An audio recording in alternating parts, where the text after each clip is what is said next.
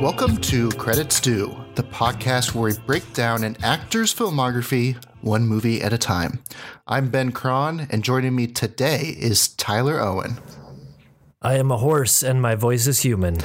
And Neil Potter. Harrison Ford is Norman Spencer. What the hell? That joke is going to get old someday. But that day is not today. Not today. Not today. Blame John Book. And of course, everyone, thank you for joining us. And we are here today on part 11 on our series on Harrison Ford, where we'll be talking about the 2000 movie, the Millennium, the movie What Lies Beneath, directed by Robert Zemeckis, written by, wait for it, Marvel's Clark Gregg. I noticed that too. Wild. That is quite strange. Quite strange. And it stars, of course, Harrison Ford and Michelle Pfeiffer.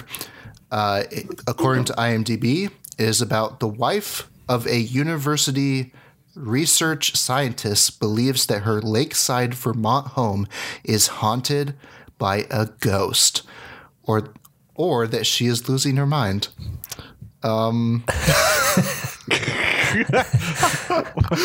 Of course, as always, we'll start off with some trivia on the movie and some box office. Then we'll dive into our full spoiler-filled discussion on the movie What Lies Beneath.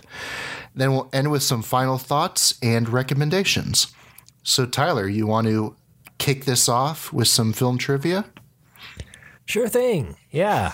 So every time we have an episode, I put together 4 pieces of trivia about our main movie, and one of them I have made up. So you guys will pick it out.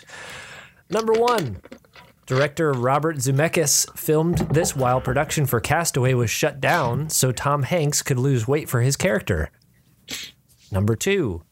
The house depicted in the film was used for day scenes only. It was torn down after filming because it didn't meet local building codes. The rooms were duplicated on an LA soundstage for night scenes. Number 3. There is a Bollywood movie named Raz, which was inspired by this movie. Number 4. Harrison Ford reported in interviews that he had much difficulty in playing a villain. He said, quote, "I couldn't be the kind of passionate villain that Robert Zemeckis really wanted, but I am a pretty awkward guy, so I told him, you can just change my awkward into creepy in post." Wow. Did Harrison Ford just walk into your room, Tyler? I think he did. Man, you got him to say that line, what he said years ago, right there in your room? Yeah. Thanks, Harrison. Bye. Nice, One and done. Nice talking to you, Classic Harrison. Harrison. All right, Ben, why don't you go first? Oh, shit. I'm going to say the last one. I feel like he would be up to the challenge to play a villain. I feel like that's probably why he took this role, that he was like, yeah, I can be bad. I can be a bad guy. That was my impersonation of Harrison Ford. Nah, I'm going to go with the house one, the building code that they had to tear it down and do the rest on sound stages. All right. That's the one I'm going with, is the fake. Okay, we'll start from the top. Number 1, Robert Zemeckis filmed this while production for Castaway was shut down so that Tom Hanks could lose weight. You guys both think that is true, and that is true. Yeah, this was obviously, famously, Tom Hanks had to lose a ton of weight for that character, and they shut down production on that film for something like 6 months or something crazy like that. And he grew like a real beard and grew his hair out. Like it was, they did that movie legit. And so he had some downtime and decided to film an entire other movie in between. So in 6 months. Yeah. What else do you have to do? And then number 2, the house depicted in the film was used for day scenes only and was torn down because it didn't meet local building codes. Neil, you think that one is the fake, and that one is true.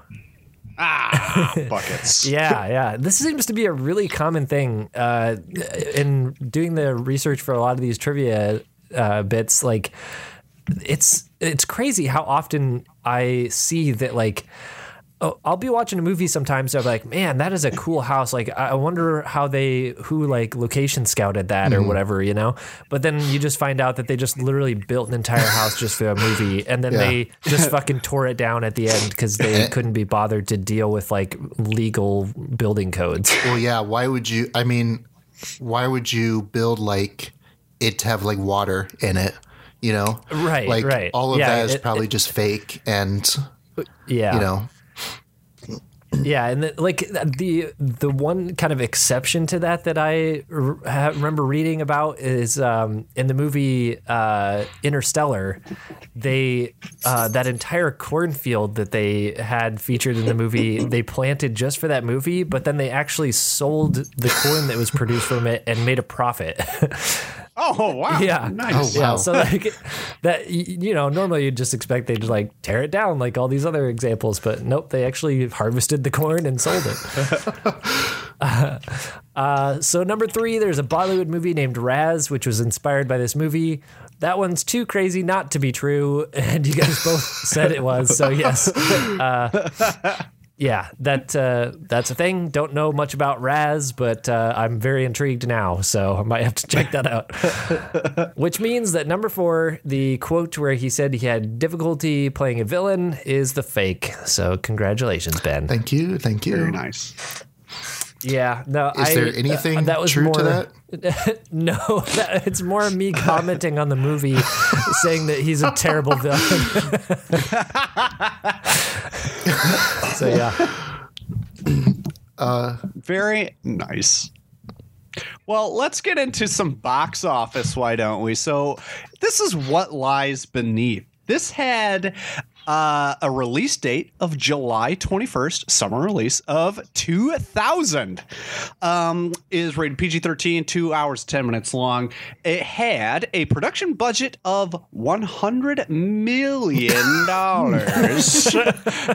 which was probably put into a fake house, apparently. Whatever.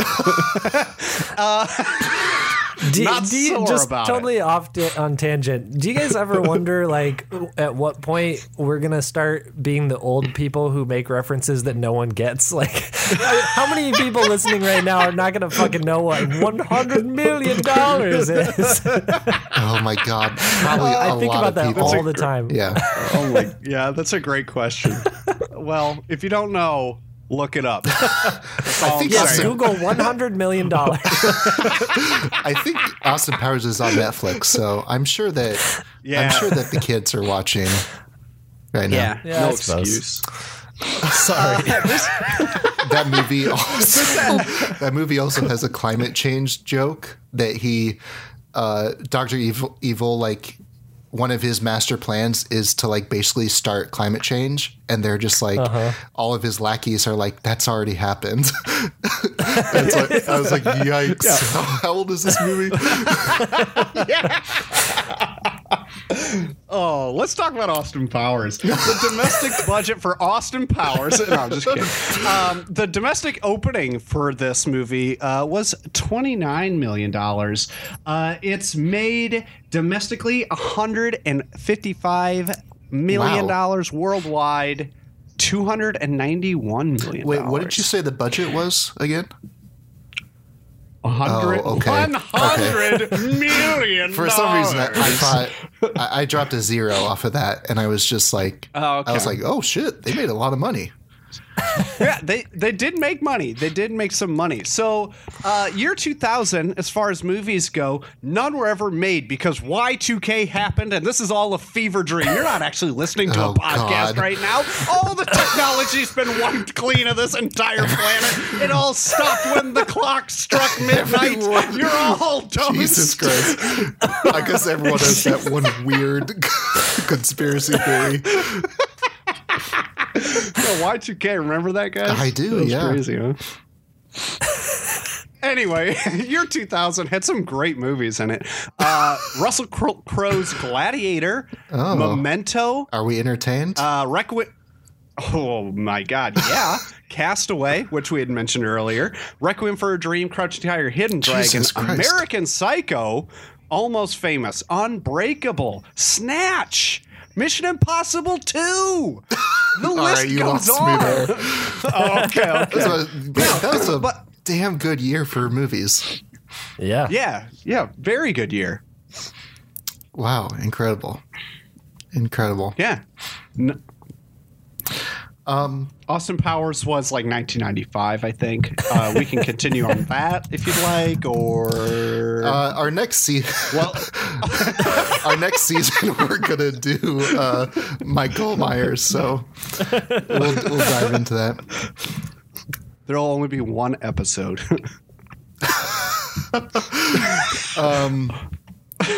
Well, there's two. I mean, is Honey, I Married an Axe Murderer? That was like his first movie. Yeah. Then, of course, that SNL movie. Whatever. Anyways. All right, guys, let's dive into What Lies Beneath. Ooh, I see what you did there. Nice pun, not intended. All right, before we get ahead, gotta remember to do this. Norman Spencer, Harrison Ford's character, a fine name, but not a great Harrison Ford name, right? Yeah. No, it's a dweeb name. Yeah, I was total stinker. it is. Yeah. All right, this. Let's just go around and let's just go around the table. What'd you guys think of this movie, Tyler? So this is one of several movies that we've done on this podcast that I thought that I had watched before, but I couldn't actually remember if I did. And then I watched the first 10 minutes and I was like, okay, yeah, I've definitely seen this movie, but I can't remember what happens still. And every new thing that happened in the movie, I was like, oh yeah. But I there was never a point where I actually remembered the end of the movie. So it was like that thing you wish you could do for good movies, where you wish you could forget having ever seen it and watch it and experience it for the first time again, but with a bad movie. So that was my experience watching this. Not one I'd recommend. I think that Harrison Ford's acting as this villain is god awful. And we can get into that more later on why I think that is. I think he plays a creepy villain, but not one that matches the role. The role that he plays in this movie is a husband who committed a crime of passion, but he's acting more like a fucking serial killer. So yeah, it's bizarre. I'm not particularly fond of Michelle Pfeiffer's performance either as the main character. I think she's like a whiny and scared little mouse that screams at every goddamn jump scare. That's so annoying. This movie was just a bad one. Unlike Tyler, I never have remembered to not maybe remember seeing this. I don't know. Jesus Christ, Neil. I tried to tie that all together. It didn't make any sense. I have not seen this movie. That's what I'm trying to say. And I remember not seeing this movie.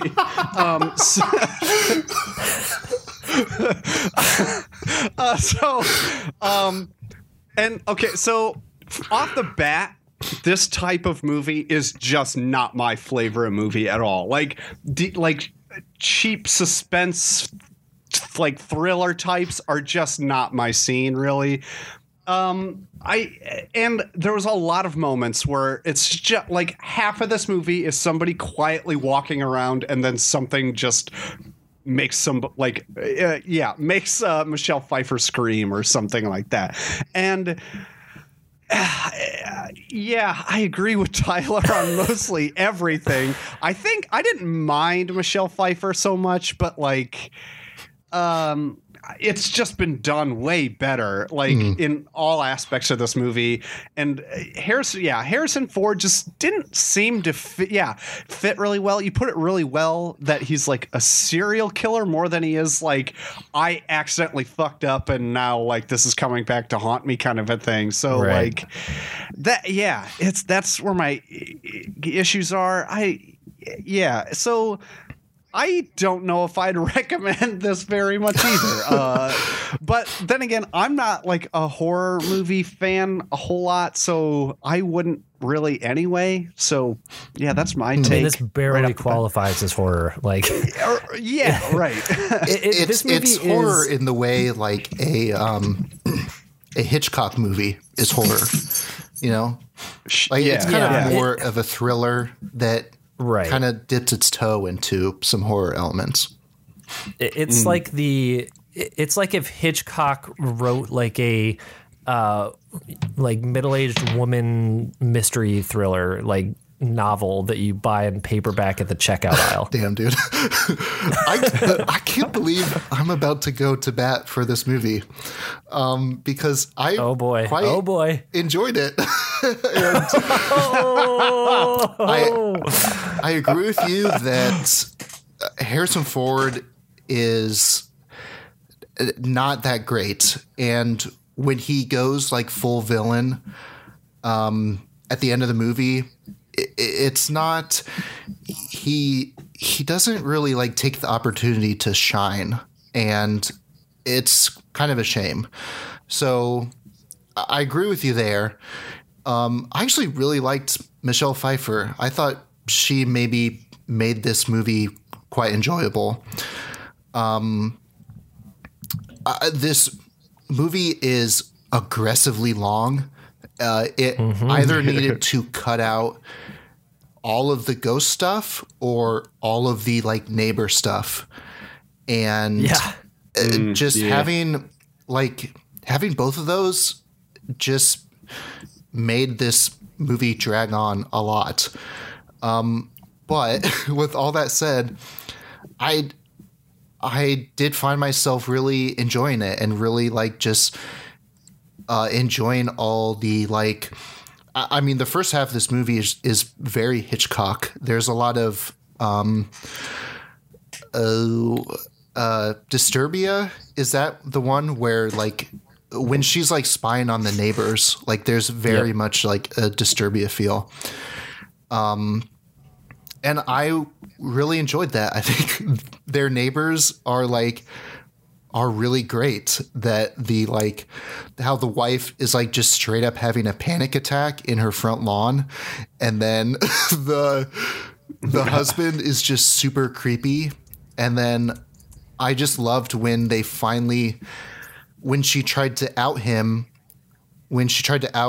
husband neighbor as like killing his wife, and then the wife just like comes out of the bathroom at this party and like walks up, and then they're just like goofy neighbors for the rest of the movie.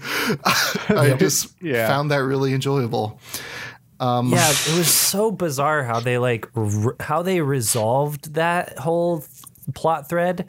Like she comes over and talks to Claire, the main character, and is like, "Oh, I'm so sorry to have scared you. Have you ever just loved someone so much that you just want to die when they leave you?" And it's just like, no, crazy lady, what, you need to go to a therapist or something. Like, what's wrong with you? Yeah, you scared the shit out of me. Like that was like, and then it's just like, that's it. I guess that's resolved now.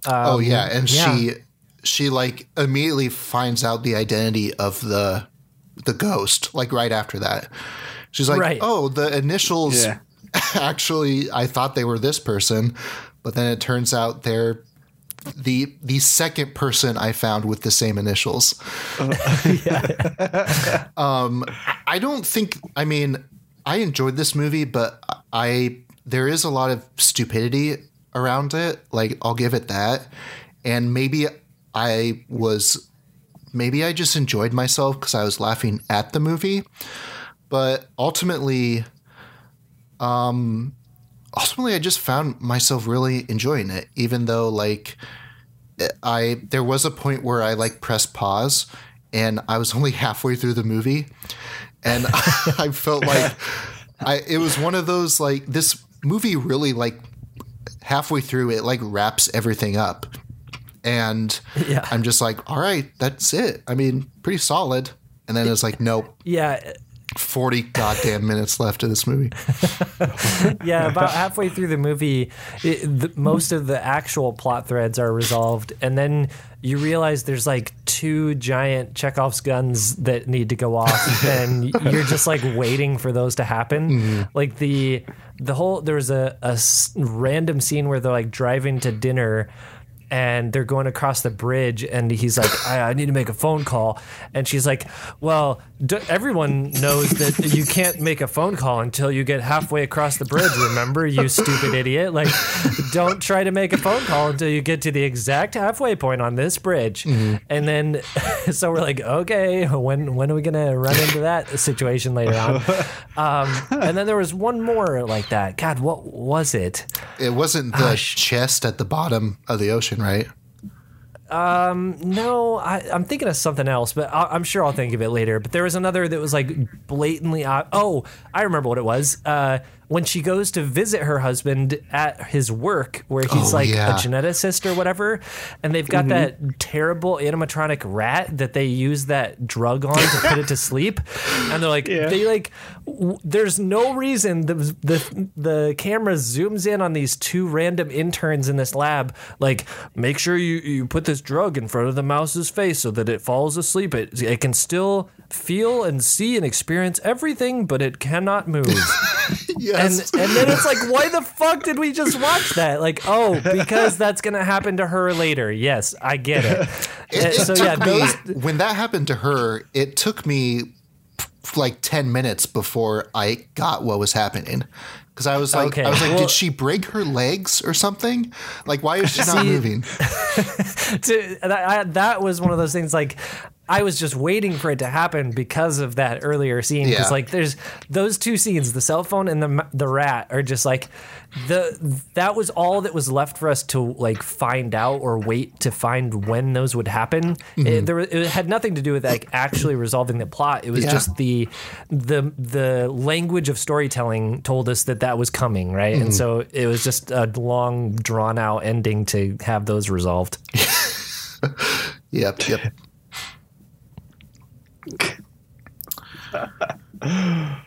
Yeah, I love the neighbors though. They were pretty great. Just kidding.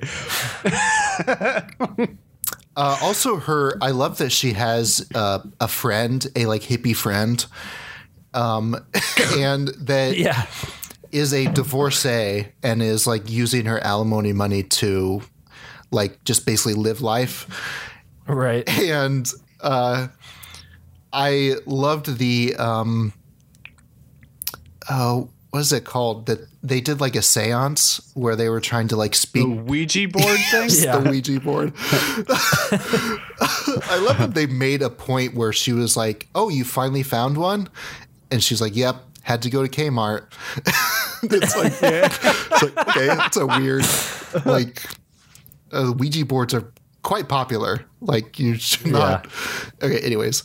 But yeah, that was a very, like, it was, I enjoyed all the ghost stuff, like just how they slowly trickled it out. And I don't think it really went anywhere, mainly for the aforementioned, like, Harrison Ford being a poor villain.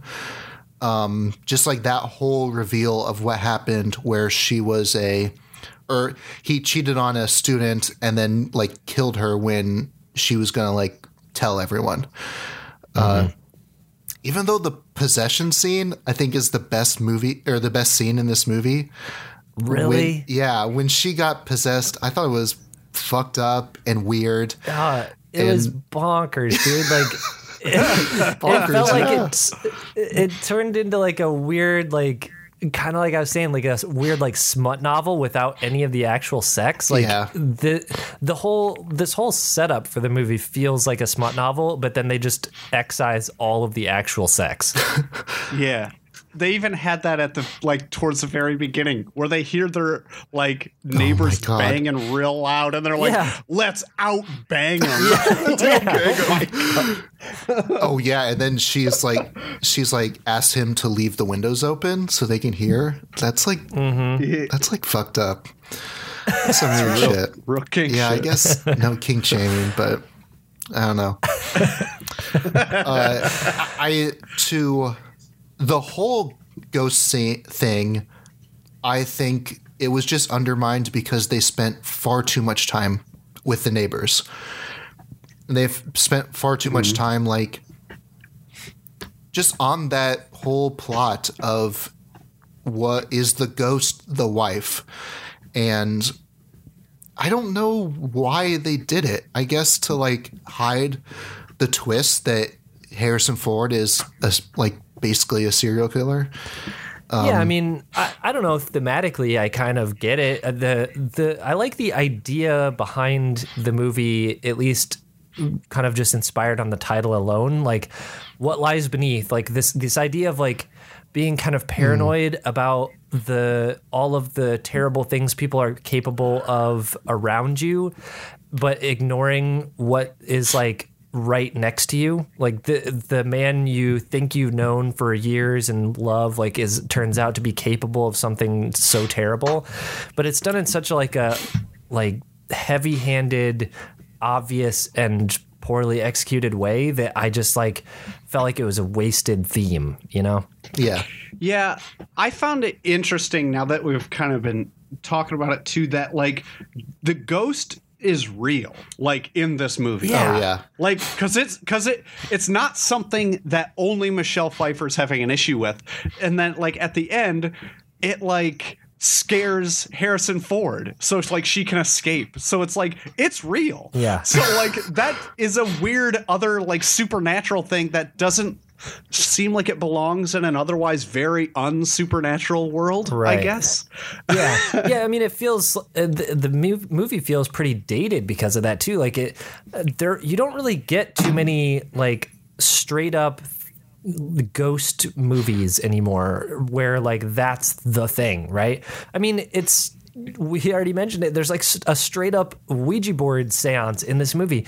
And I actually kind of wanted to go back to that because it's one of my pet peeves where a movie or a game or anything, I'm sure there's a TV trope for this, but where a writer will acknowledge that something is stupid, knowingly with dialogue or whatever, as a way to excuse it and make it play it off as kind of funny. The character of her friend or whatever is seriously, we're going to do a freaking Ouija seance and making fun of it because it's stupid. But then the movie's no, it's actually scary. And it's I can't fucking handle that. Right. My favorite example of that is there's a game where, God, what was it called? Quantum Break. You guys know the game? Not really. It's by the same guys who just recently put out. Oh yeah. Control. Gosh, what was the Control? Yeah. But there's a point where you have to climb up the series of ladders and go across some gantry stuff to go flip a switch, and the character's man, you think the people who designed this would have put the switch closer to the actual device, and I'm yeah, you fucking designed it, game designer. You're commenting on your own shitty design. That's what it feels like every time I see a scene in a movie where somebody is commenting on how stupid the sequence is, and I'm but you put it in the movie. In this movie's defense, the Michelle Pfeiffer doesn't say that. It's the friend. And right. I think since you spend all your time with Michelle Pfeiffer, the audience projects themselves onto her, and she believes it the entire time. And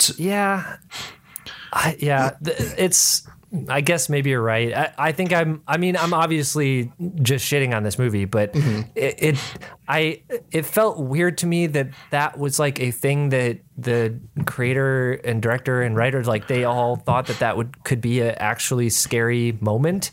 And it's just, they just completely undercut it with yet another little jump scare at the end. Like, yeah, I don't know. Every scary scene in this movie ends with a jump scare. Mm-hmm. Yeah. True. Yeah. I want to go back to you guys made a comment about just this being a ghost story. And I think, or maybe like the fantasy element of this movie. And I think that's why the fantasy stuff was so subdued. I think it's like why I like this movie.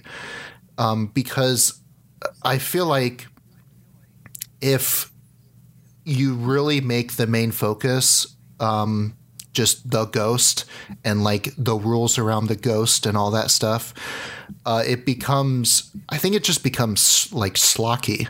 Like for example, there is a movie called Ouija that is about a Ouija board, and it's just this really dumb movie about friends who play with the Ouija board, and then they're getting haunted by ghosts, and like they like free the ghosts in a way, and it's just a really dumb movie that is just kind of the horror movie the type of horror movie that is let's watch this to be scared, and you don't care about characters or plot. It's just let's get spooky. And I don't think this movie is that. I think this is a different type of movie, and I appreciate that it's really about this husband's infidelity / murder spree. Yeah, I'm not sure. I guess I'm just not sure, like, why that ghosty stuff was then even in there and real, if that was the focus, right? Like, True. It has a incredibly important impact on this plot of the film, like that the ghost is real. Like, I'm having trouble following the thread in my head right now, but like she probably wouldn't have figured any of this out, right? No, probably not, because the ghost is, she starts like figuring out, she starts thinking there's a ghost because her front door keeps opening when she walks up to it. And then there's weird stuff like her computer boots up randomly, and then like the house like loses power and stuff. But it's not until she gets a Ouija board and tries to reach out to a ghost that all the stuff really starts to escalate. And then and the fact that she stole the girl's hair. Mm-hmm. Yeah. And had a bigger connection, I guess, to the spirit realm. Yeah. Because when she gets the hair and then does the Ouija board again, that's when like she gets possessed, and like the ghost like powers get stronger or something. She starts to like really fuck things up.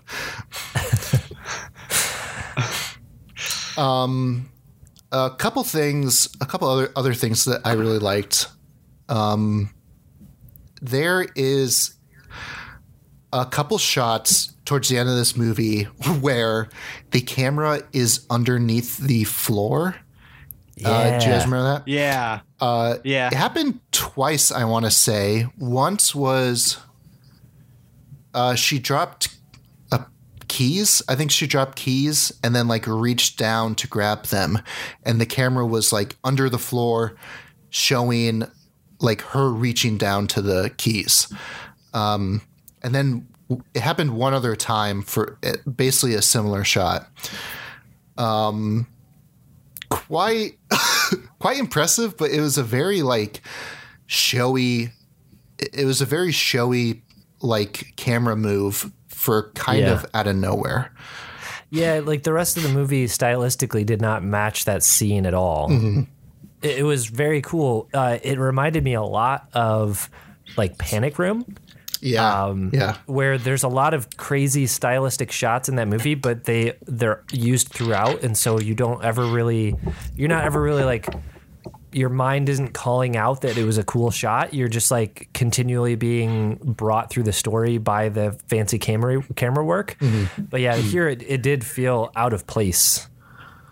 Maybe he was practicing something he wanted to do in Castaway. I guess we haven't talked about Robert Zemeckis, but Castaway comes out this year. Probably his biggest movie, maybe second to Forrest Gump, I'd say. Back to the Future. Back to the Future is probably much bigger.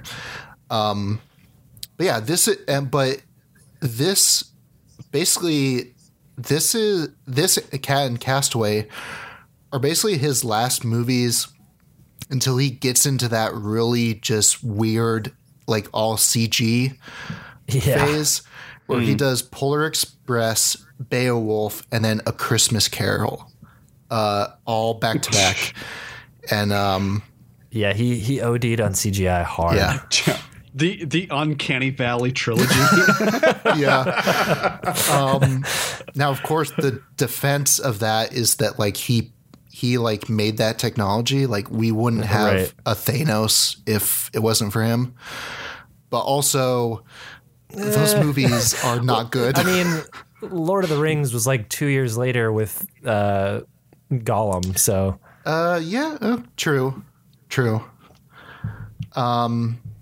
True, but I think Robert Zemeckis, you maybe really need to give.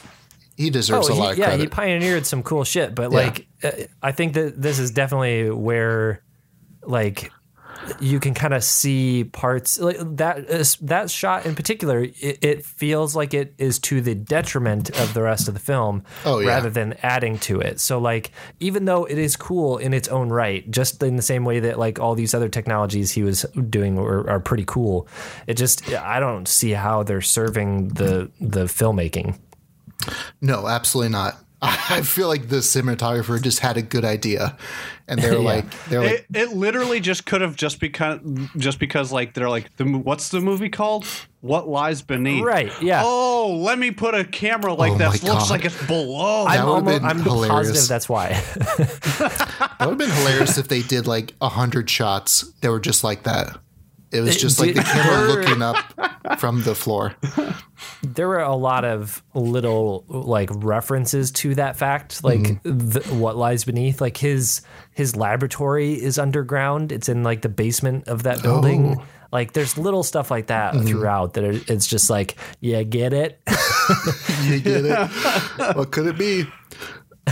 One other shot that I actually thought really worked well was there is. I think it's after Harrison Ford has confessed to the affair, and it's kind of at a point of the movie where Michelle Pfeiffer thinks it's all done, and she goes to her bathroom and is like, I don't know, cleaning up or something, and it's one continuous shot. She leaves the bathroom, goes into her bedroom, does some like, I don't know, she like puts a few towels away or something. And then she wraps around to the bathroom second door and she sees steam coming out of it. And then she opens the bathroom door. It's full of steam, and then the bathtub is full of water.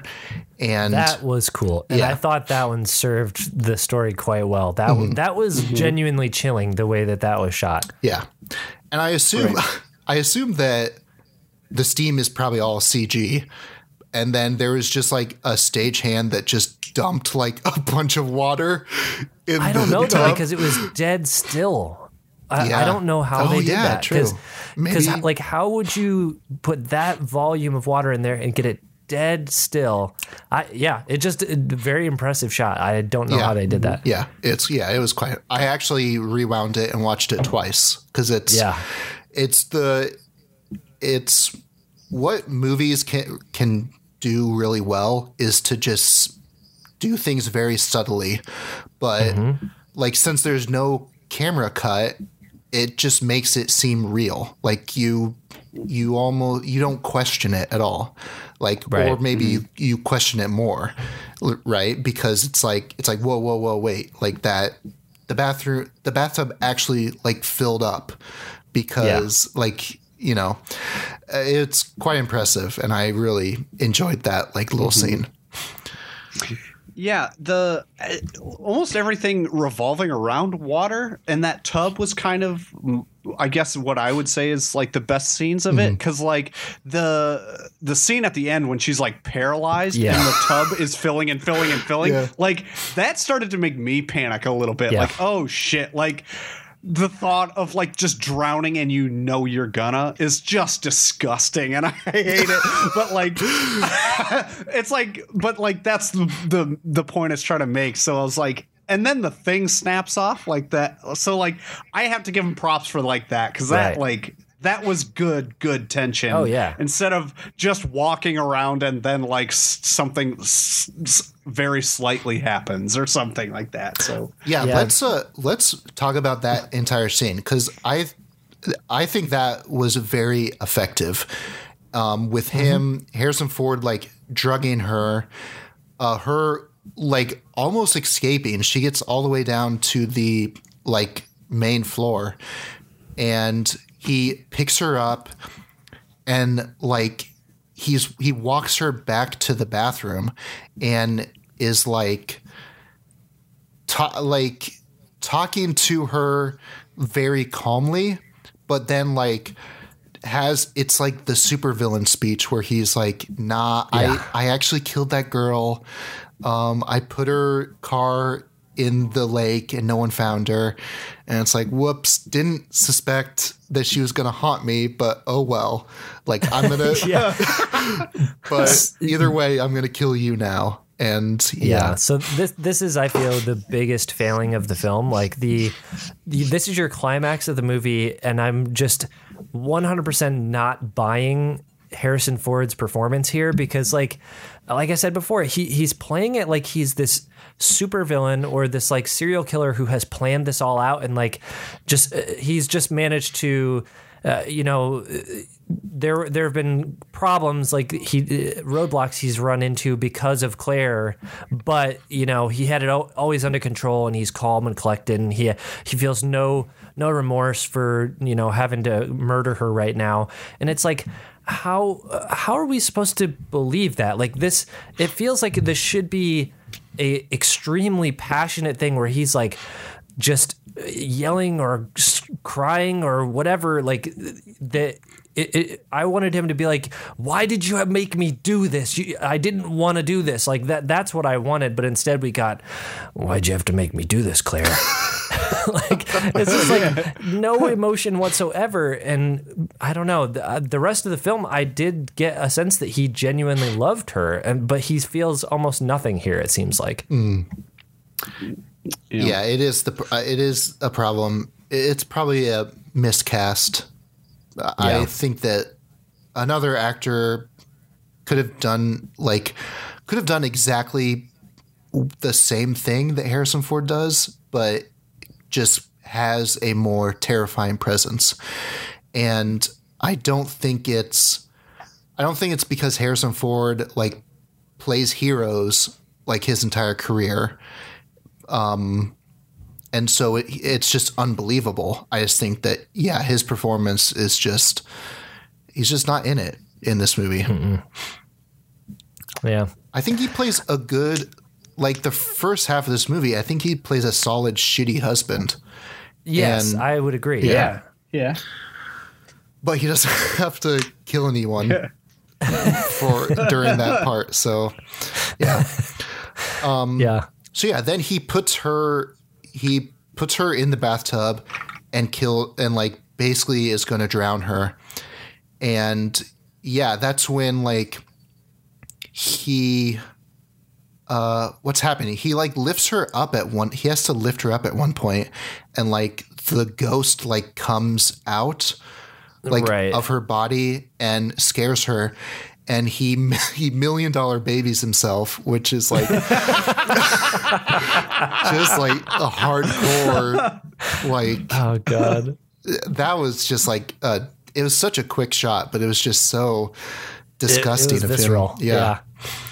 Just like him hitting the sink and like shattering his neck. I'm shocked that he was still alive after that. Yeah, that was the part that was weird. Like even though the shot was extremely quick, it was very apparent that he landed right on his neck. Yeah. And and then he has like no problems like supporting his head later on. Like you fucking cracked your vertebra, dude. Like if you wanted to show him just get knocked out, then show him hit his head, not his neck. That was where it was like it kind of felt like the movie like cheated you a little bit. Because when you see something like that, it feels final, right? It kind of feels like he's either dead or paralyzed. He's not getting up. Yeah. Well, plus there's a bunch of blood. Like he bleeds a lot.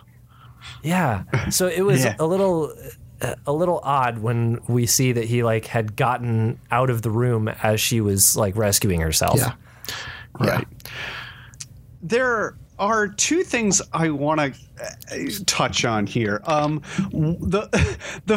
first one was like, maybe I missed this, but so as he's filling up this tub for her at the end, he makes the comment about how it's cold and that he can't believe he had to sit in a tub that he fake electrocuted himself in. Yes. Like, what was his grand scheme there?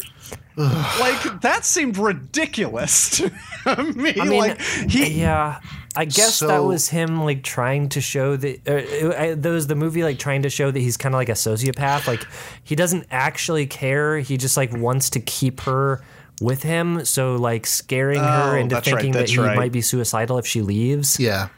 Okay. That's maybe some abusive gaslighting bullshit that probably happens a lot. That is like, because I think that happened when she left and stayed the night at her friend's house. So it's like, it's like, hey, wife, if you would have been here, I wouldn't have almost killed myself. Yeah. Okay. I was just drying my hair while taking a shower.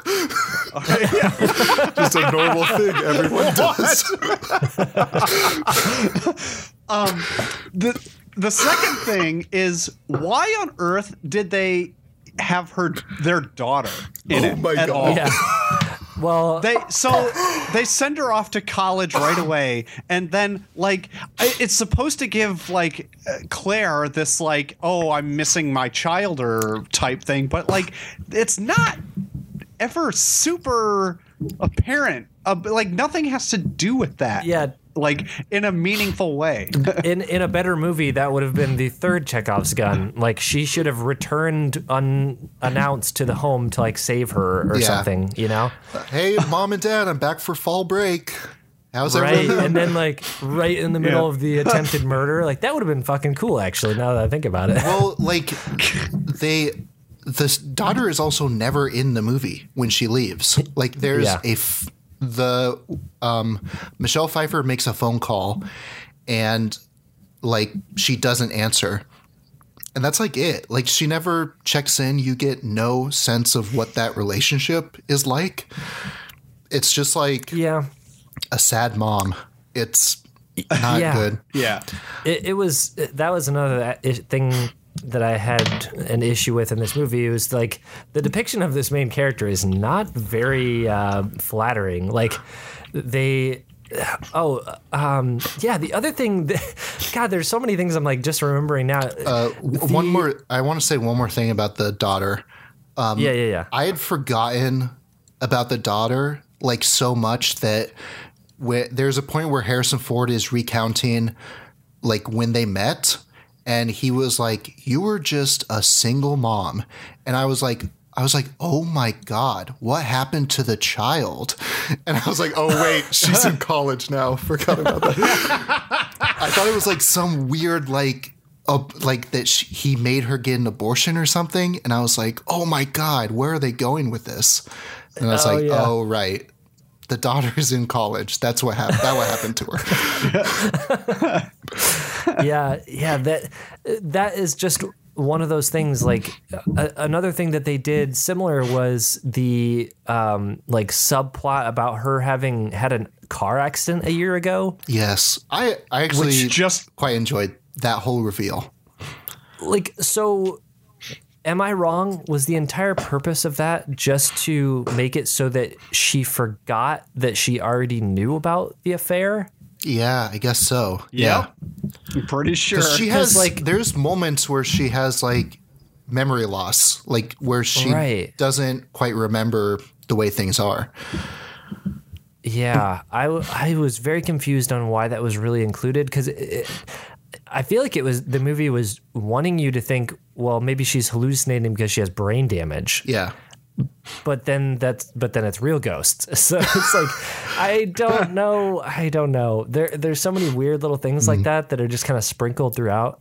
I quite enjoyed that whole reveal, because how they like slowly revealed that she was in a car accident, and then like what actually happened leading up to the car accident.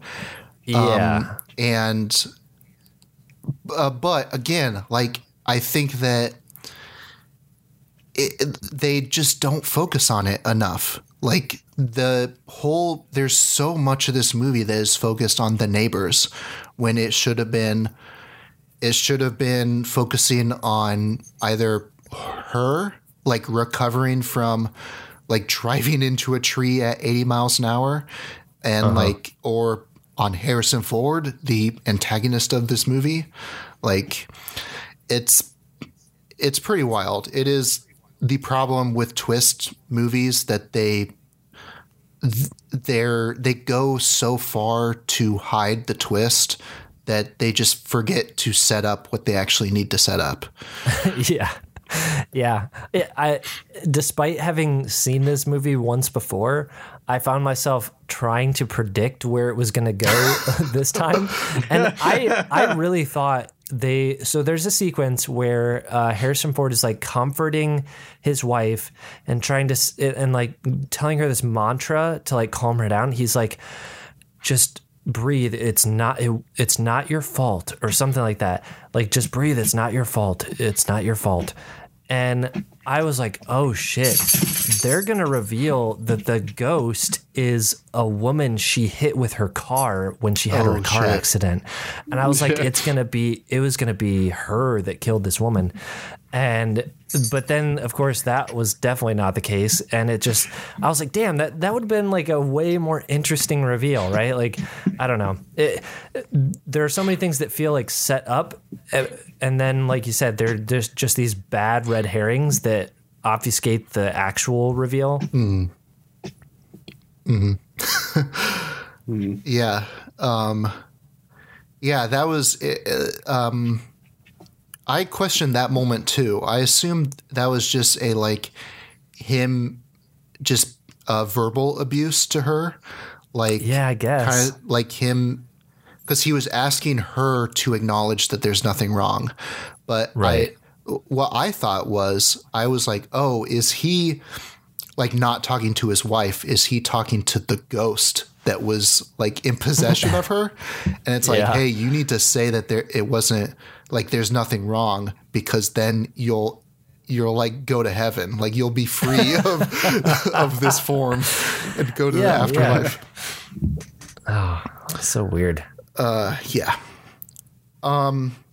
Anything else? Or you want to get to final thoughts? I'm good. I got nothing else to add, really.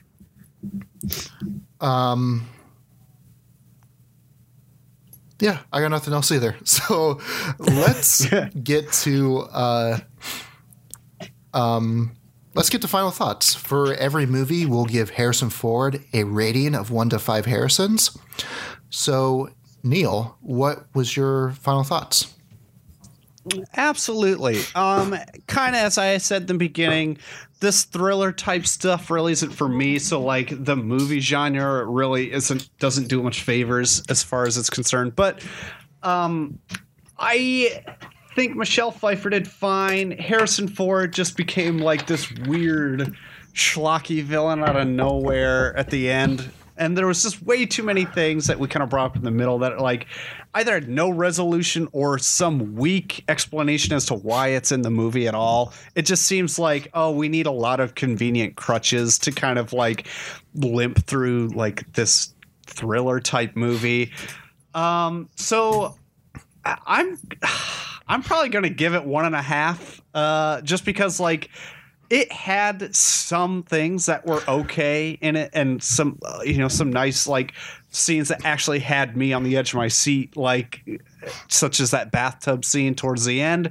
But man, that was like about it. Everything else was just kind of like ho hum and not really worth it in my opinion. So I'm going 1.5 Harrisons out of 5. Cool. All right, Tyler. Yeah, I think I'm right on the money with you there, Neil. That this is definitely in the lower rungs of Harrison Ford movies. I'm going to give it 1.5 Harrisons as well. Kind of the same rationalization that you gave. I think there's something here that is very watchable, but it's not very enjoyable. I think the most interesting moments of this film, like the climax where she's in the tub and paralyzed, I feel like all of the drama of that sequence would have been the same if it were like a 10-minute YouTube short film. Like, I had very little connection to the character other than just empathizing as a human being who doesn't want to drown, unable to move, So like there was nothing built up to that point that had me really invested in these characters. It was more the situation than anything else that was compelling. So yeah, but I will give a caveat to my 1.5 Harrisons. I will actually recommend that fans of Harrison Ford watch this, just out of the pure novelty of getting to see him play a villain compared to all of his other roles. Like, this is actually a standout role for him in the sense that it's not him being typecast as this like kind of debonair action smart dude. Like, he plays a nerd who is a kind of abusive husband who turns out to be a fucking killer at the end. So it's like he gets to kind of try something different. It didn't work, but if you're a fan of his, I think it's worth watching. So yeah, so I know at the beginning of this I said that I was gonna go I was gonna fight for this movie, but I think it's pretty clear that this was a pretty bad movie. Even though there's quite a bit that I enjoyed about this movie. And I think that I would recommend it. I think it's a fun, I think there's enough to enjoy that I would recommend it. And especially, I think I watched it on Netflix, but I noticed that it's on a lot of like free services. So the barrier to entry for this movie is pretty low. Yeah. But that being said, I think Harrison Ford is just not great in this movie. It's good that he like stepped up and like wanted to play a villain, but I just don't think he quite understood what he was getting himself into. Yeah. One other thing, I think the real moral of this movie is a lot of people ask Michelle Pfeiffer, how are you holding up? And the moral of this story is that that's the true horror, and you should not fucking ask people how they're holding up. So yeah. Ben, do you have something you want to tell us? How are you holding up? All right. This is a real shitty move to say that. Okay. Yeah. So I'm going to give this 2 out of 5 Harrisons. Even though there are some enjoyable parts, I think it's just mostly from Michelle Pfeiffer and the neighbors, honestly. Yeah. Watch it just to see Eowyn play someone else. Yeah. Yeah. Okay, let's get to recommendations. So every episode, we will leave you guys with some recommendations on things that we think you should check out. So, Neil, what is your recommendation? Absolutely. My recommendation this time around is an addition to one I made probably 3 seasons ago. So the Monster Hunter World Iceborne DLC came out. Oh, by the time this comes out, it's probably been 2-3 months or so. But it is incredible. Like, if you're doing DLCs, I think this is how you do it. So it was $40. But you get essentially the game over again. Like, there are literally 30 new monsters like you get to fight. Some of them are variants of ones that you fought before, but as far as brand new ones are concerned, there's like 12 or something ridiculous. Like, it's a completely new game. Like, the only thing that like they add one more region to it and like a whole new end game scenario, which is ridiculous, that I haven't even got to yet. But there's so much added content to this that it is ridiculous. They even revamped all of the weapons. Every single weapons now have new abilities that you can use with like your slinger attachment thing. It's like they've just made everything so much cooler. So re-explain the appeal of Monster Hunter. Certainly. So the Monster Hunter is nothing but boss fights. That's what I would say. So now that can turn a lot of people off. Like, if you're looking to, I guess what I like about it is that you get to try out a ton of new methods on, fighting these monsters to be able to craft new and different gear that you can use to either, defeat them easier the next time you have to fight them, or to help you out further in the game. Like, so it's kind of, and it's fun to just make different types of builds. So every monster has different like armor sets, and they both have like an alpha and a beta set, and like there's so much different armor, all with different, there's probably I don't know, like over 100 different skills in the game that you can attribute. Each benefit a weapon type differently. So you're just mixing and matching all of these different armor pieces to help like make these like perfect builds for your type, your specific type of like battle. So like, I am a gun lance user, which if you're not familiar, it's essentially like a giant lance, like you'd see like with a jousting lance, only it's got a giant gun on it too. So like, and then you get a shield. So like, you're like a tank character and you can block most of attacks, and then you can just dish out like all this awesome damage. But like, in the subset of that, you have different types of Gunlance users, like, because it has different types of like shelling attacks, and you can spec into those differently and get more benefits out of them. And like, so like, there's so much minute detail within just each weapon that you can expand upon, and just getting all the different weapons. Like, if you're doing like elemental builds and stuff, like you'll want like, all the different type, you want the best weapons of all the different element types, so you can deal with all the different monsters as efficiently as you possibly can. So, and sometimes it can be very frustrating. Like, that is kind of the downfall of it, is that like, once you're in like, the Iceborne actually introduced the master rank. There's low rank, high rank, and master rank. Once you get to master rank, like, monsters can just 2-hit you and you're dead.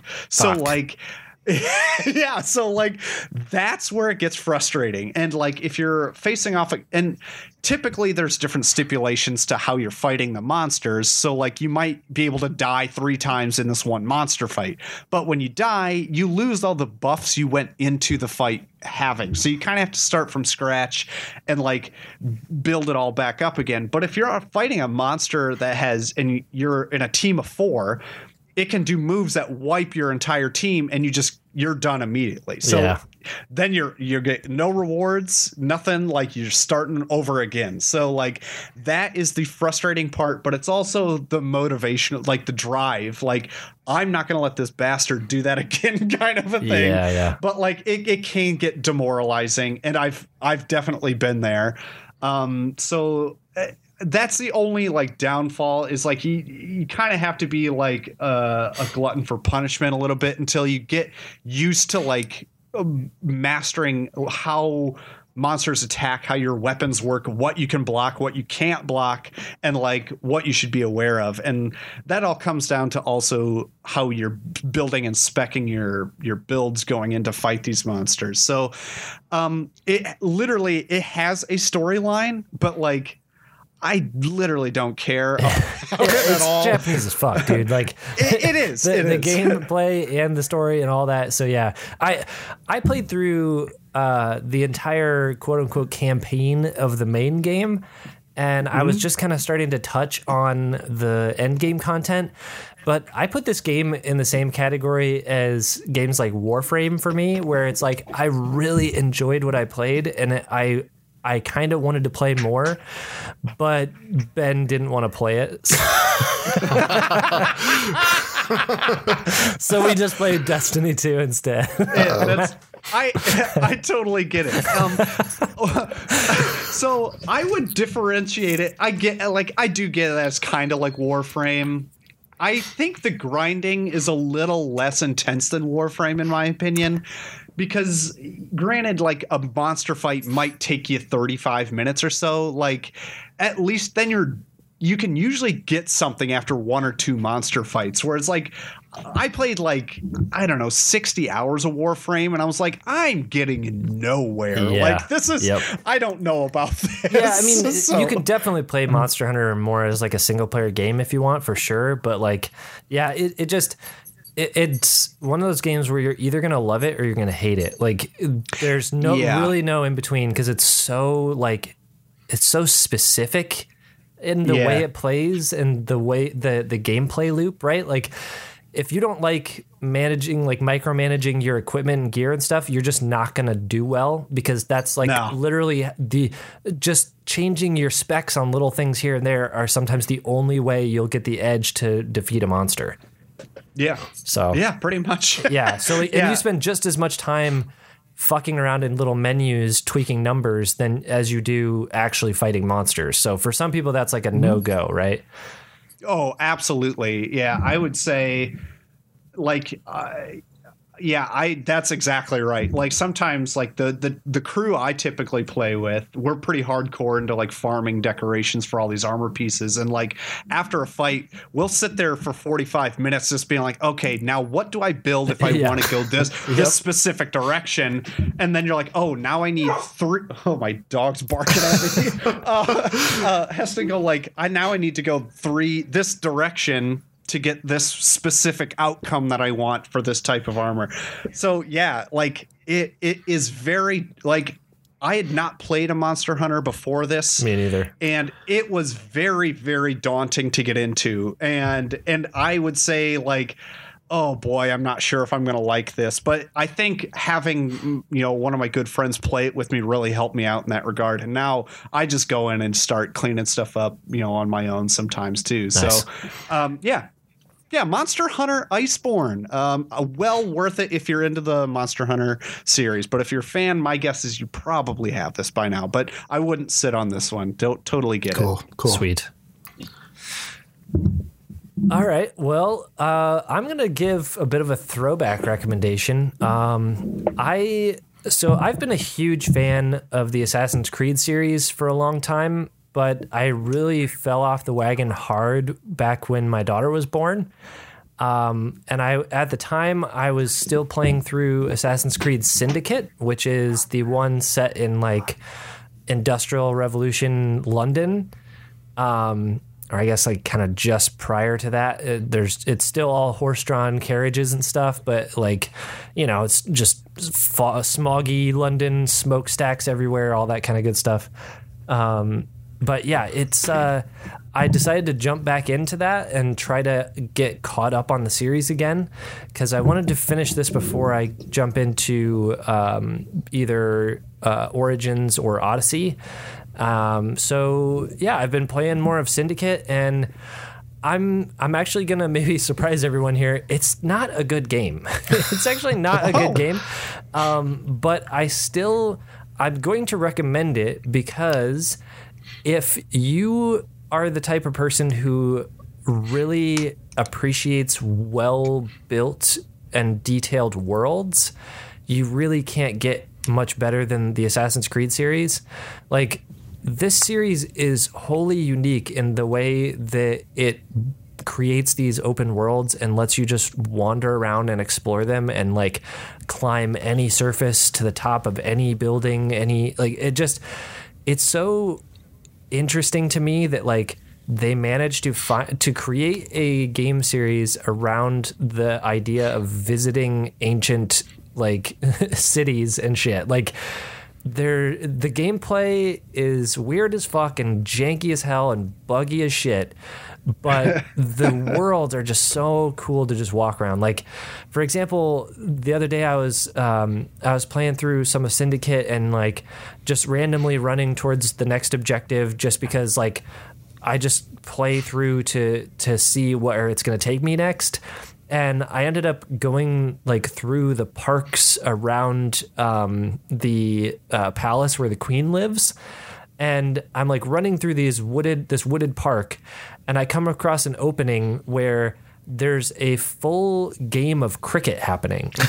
And I literally sat there and watched these NPCs play a game of cricket. And like I kept watching, and it was a good 3 minutes before I think I noticed the animations begin to loop. So the team that made this fucking game had probably several people work on creating animations for a full game of cricket in a random ass yard in this game that you can just watch. And that level of detail is literally everywhere. And this game is old now. It's like 5 years old or something like that, 4 or 5 years old. So, man, if that's the kind of shit you appreciate, like, Syndicate is gorgeous, even though it doesn't have the like Xbox One X 4K enhanced edition stuff. It's just 1080p and it still looks gorgeous. So I am so stoked to like finish this one out and jump into Origins and Odyssey, because those games are even better looking. Man, I just love exploring like ancient civilizations and crazy shit like that. They're top notch when it comes to that shit. But man, do not play it if you care about like getting frustrated by dumbass bugs that are going to reset your progress all the time. I literally just finished Assassin's Creed 2 again not long ago, and I loved that one. Dude, yes. Requiescat Jinpachi or whatever. Oh, yeah. Every time he fucking says it. Yeah, it's so like that series, like one was like revolutionary in its like development, but it had its shortcomings. 2 knocked it out of the park in my opinion. It still needed it could have used some more variety in its like side questing stuff still, but that's something this whole series I think has kind of like suffered from. Man, and then what happened to those missions where like the whole mission is just like a climbing puzzle to like get to someplace?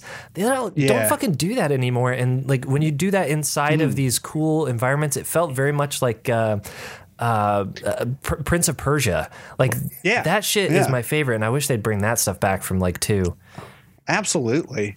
3 really kind of let me down. And then Black Flag picked it right back up, and that one was fun. And that's the last one I played, but 2 and 4 are incredible. So Yeah. Well, yeah, that was part of the reason why I also wanted to recommend these is because they're old now and they're super cheap. So like the barrier to entry and like your enjoyment as a product of price paid, I think goes up. I just bought Odyssey in preparation to play that here soon for like $15. So these games are Nice. super cheap now. I highly recommend them if you haven't tried them before. Cool. I would like to recommend a TV show that is a few years old. I think they're on the third season is just about to air, but this is Killing Eve. It's a BBC show, but I'm watching it on Hulu. So both of the first two seasons are all up on Hulu right now. And this is this stars Sandra Oh. She got a lot of attention for her performance in this show, and it also stars who I think is the like just shining like part of this show, Jodie Corner, and this is it's a show about British intelligence. Sandra Oh plays this like British like operative, I guess, and she is put in charge of this team that is hunting down what is basically a group of assassins. And Jodie Corner, Jodie Corner plays the like main assassin that the team is like hunting down. And it's very much this cat and mouse chase where they're chasing each other, and when one gets close, like they, like something crazy happens and they like lose the scent or whatever. It is just this absolutely fun kind of spy show. Sandra Oh is incredible. Jodie Corner, her character, this assassin, she plays it very much like almost like she's a child. Like she's this like preteen. She has this very like innocent like demeanor about herself. But then she is like this stone cold killer that will just like pick up a gun and shoot someone in like the middle of a like mall. Or there's a scene early on where one of the British intelligence operatives is like tailing her into a nightclub, and she like, when they're in the nightclub and there's all these people like dancing around them, she like comes up and just stabs him to death. There's just so much brutality in this show, but it's the like dichotomy of all that brutality and then just her just childlike demeanor. It's almost like a Harley Quinn-esque. It's so fun to watch, and it is shocking every single episode, and the two lead actresses are just brilliant together. It is I highly recommend it. It's created by Phoebe Waller-Bridge, who I've talked about. She's the star and creator of Fleabag, that really blew up this past year. And also I tried to watch this show when it was airing, but I didn't have access to the BBC, so I just like couldn't. And I've jumped back into it because Phoebe Waller-Bridge is one of the writers of the new James Bond movie. So and I think it's specifically because of this show, Killing Eve, that she got the job. So I kind of jumped back in just to see just all the like spy stuff. And it's not really like your typical spy show. It's very different, but it is vastly enjoyable. And I think it's really because of the two performances by the leads are just mind-blowing. And I was kind of looking at all the awards because I really remember this show just getting a lot of awards buzz. But according to IMDb, it only won. It has 20 wins. So it has quite a lot. A lot of lead actor, a lot of like acting awards. There's a few like best dramas, best writing, best directing. So yeah, Killing Eve. I highly recommend it. And yeah, if you have Hulu, I am not sure actually how many. I am just getting through the first season, so I'm not sure how many episodes there are, but there's quite a bit already on there, so you can binge them and like really just enjoy yourself and it's kind of a hard show to watch just because just the brutality, and it like really, for like the shock value, it really like goes out there for just to like shock you. But yeah, I highly recommend Killing Eve. It's really quite incredible. And I had not even heard of it, so that sounds cool. Yeah. Also to get in a last minute typography corner, this is a very much like how spy and espionage shows work, where it jumps around from city to city, and they do the like title card for each city. And the typography is fucking beautiful in this show. So if you need one reason, watch it just for all the title cards in this show. It's nice. Incredible. All right. That is it for this episode of Credits Due. Thank you, everyone, for joining us and listening in, and anyone who watched along. Our next episode will be in 2 weeks, where we'll be talking about K-19, The Widowmaker. Very excited. This is a second appearance from Catherine Bigelow, a director that I love, and very excited to watch this movie. So until then, Tyler, why don't you give us some plugs?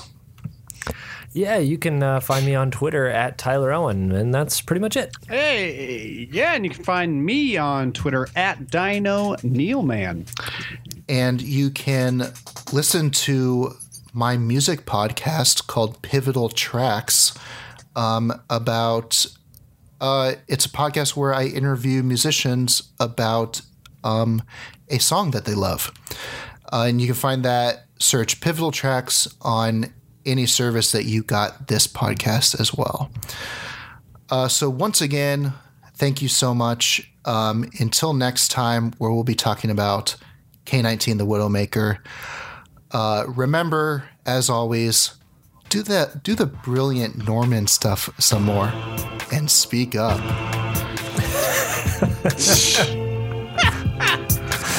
Was that during the sex scene? Yeah, it's when they were sex competition with their neighbors. God.